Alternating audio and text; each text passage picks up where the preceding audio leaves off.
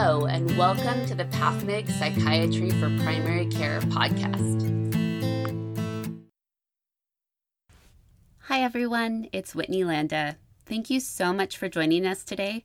We have a guest podcast from Ori Benhamou, a fabulous psychiatrist in our Camino division and our addiction medicine specialist, centered on Naltrexone. Hello, everybody. My name is Ori Benhamou, and I am a psychiatrist here at PAMF. And I am board certified in psychiatry as well as in addiction medicine. Now, a question I get asked a lot via the staff messages and also from patients is, what can I do about alcohol use disorder? How do I start to deal with this? And what kinds of pharmacotherapy are involved? Oftentimes, the name Naltrexone gets invoked, but most people don't know very much about the medication or how it is used. For that reason, I wanted to discuss Naltrexone specifically as a modality of treatment for alcohol use disorder. So Naltrexone is an FDA-approved medication for both alcohol use disorder and opioid use disorder. It's specifically used for relapse prevention. I'm going to focus mostly on alcohol use disorder today. The way by which it really works is it reduces cue-induced cravings for alcohol and for opioids, that is. What that really means is when someone sees or is triggered by a specific cue, and that gives rise to the desire to consume alcohol or opioids, Naltrexone will actually lower that response, that desire to consume the substance. It does this by blocking the opioid receptors, particularly the mu opioid receptor, and in a downstream pathway from that, it blocks the actual euphoria that is experienced when thinking about consuming the substance. So that little bit of euphoria that is produced with the anticipation of consuming the substance of alcohol, that part is reduced. So then it becomes easier to resist that temptation. Now, as I referenced, the mechanism of action is really by antagonizing the opioid receptors, particularly the mu opioid receptor, although it does block the kappa and delta opioid receptors as well.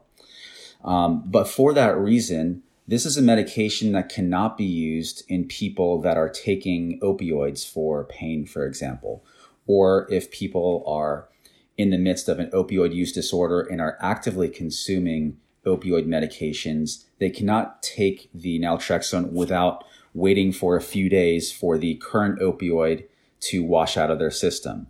Otherwise, they will undergo the withdrawal phenomenon from opioids.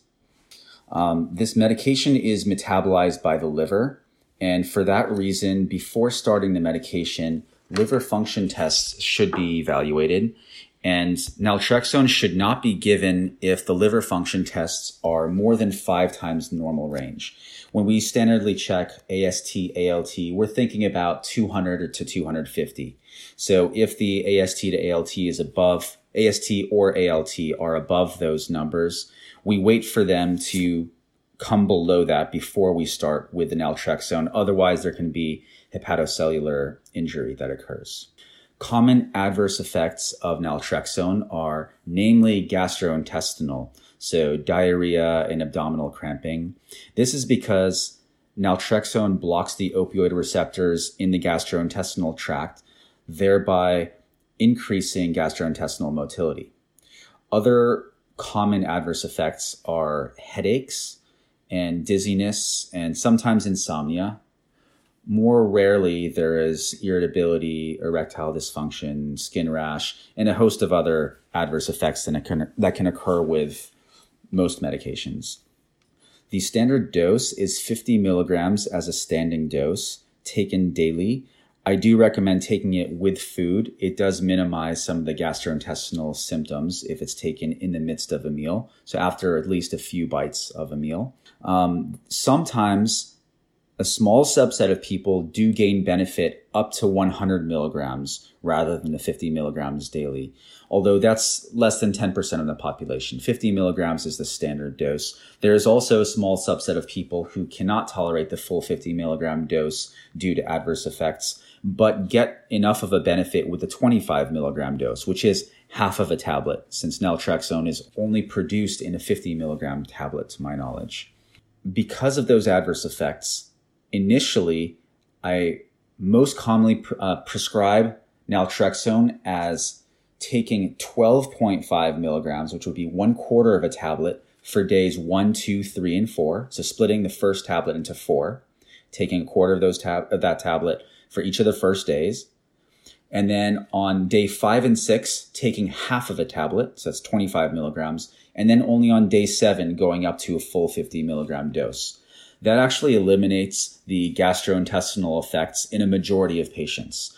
And this is a really critical period of time, because if they start with a full 50 milligram tablet and have adverse effects like diarrhea or this really bad abdominal cramping, it's going to off-put people from continuing to take this medication, and then they will not go back to taking this medication. So it's really critical to start in a slow manner and to slowly titrate that up over the course of that week.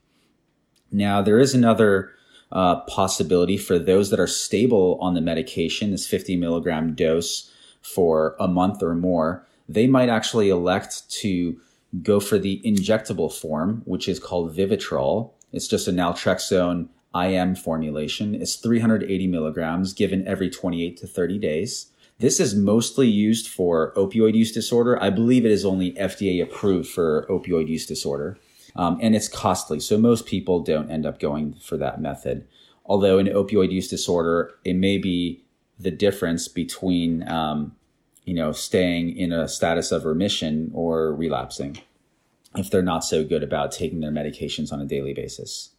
There's another method of taking the medication, which is called a Sinclair method. This is mostly employed for those that are stable on the naltrexone and are no longer in the midst of an alcohol use disorder. What the Sinclair method is a way of taking the medication on an as-needed basis.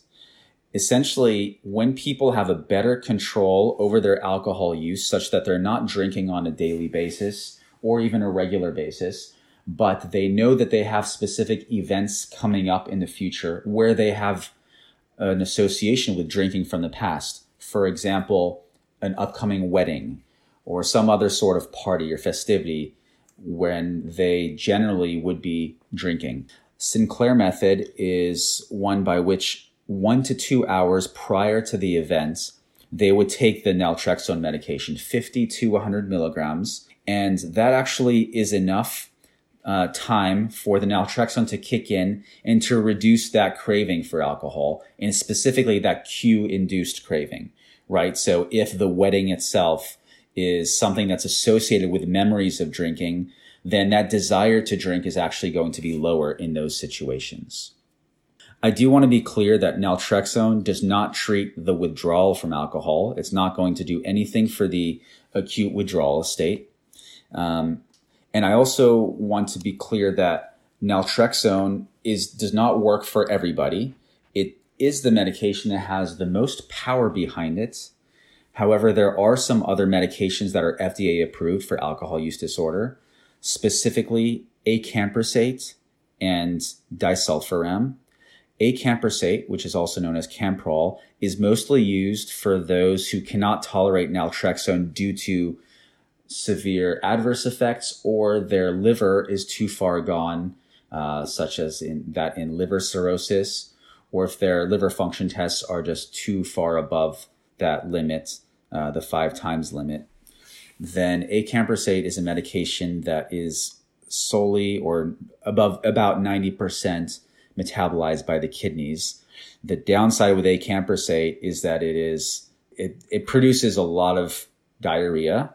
So that's common about 30 to 50%, I believe. So very high levels of diarrhea, and it's taken 3 times a day. It's 2 tablets, 666 milligrams total per time taken, and that's 3 times a day. So it's 2 grams per day. which is 6 tablets total. There's also another medication, disulfiram, which is better known as Antabuse. I don't really use that medication very much. The data just doesn't bear out that it works. There's only specific reasons to take it, which is if you have someone else that's part of the treatment team that can supervise the daily administration of that medication. Antabuse is basically a medication that makes the consumer sick with the first sip of alcohol. So they'll get headaches, flushing, intense gastrointestinal pains within the first minutes of consuming alcohol. For those that have tried all of those medications, there are a few others that have some data behind them, including topiramate and baclofen, but I can get into that in another session. I also wanted to stress that this medication should be used in combination with peer recovery groups such as Alcoholics Anonymous or Smart Recovery or LifeRing or other such groups. This is not the only treatment. This is part of the pharmacotherapy, but it's really important to include a psychosocial support therapy as well. So I think that's about it for now, and I will follow up with some other information about alcohol use disorder in the future. I'm definitely looking forward to those future podcasts, as I'm sure you all are as well. I hope everyone here has a great day.